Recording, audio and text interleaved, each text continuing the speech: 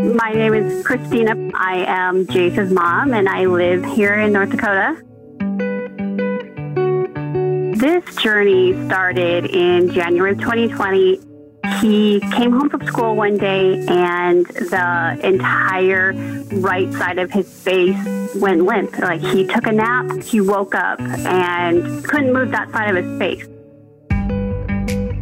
We got brain scans ordered, and the next day I get a phone call saying, you need to get to Sanford and Fargo right now.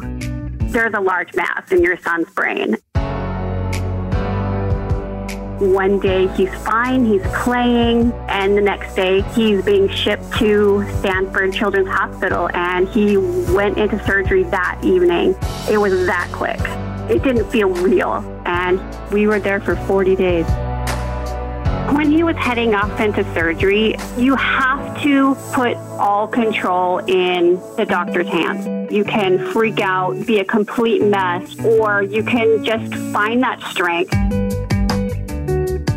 His tumor removal went flawlessly. He was healing. Everything went great.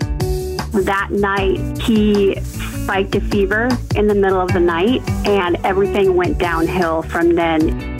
That night was the scariest part of the whole thing. I didn't know if we would lose him or not. Being at Sanford Children, the thing that stuck out to me the most were the people.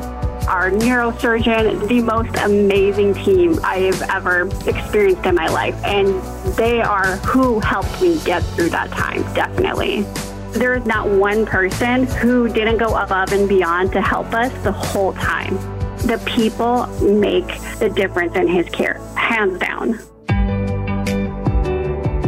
Cully's Cabin was a big part of keeping Jace upbeat, positive, everything that he was going through. And the way they utilized everyday activities into therapy was, monumental. That's a genius idea. He was a 6-year-old kid who had to relearn how to do everything. He had to relearn how to walk. He was in a wheelchair. So taking him to Cully's Cabin, he was able to get out of his wheelchair. He was able to take his first several steps. Jace is doing very well.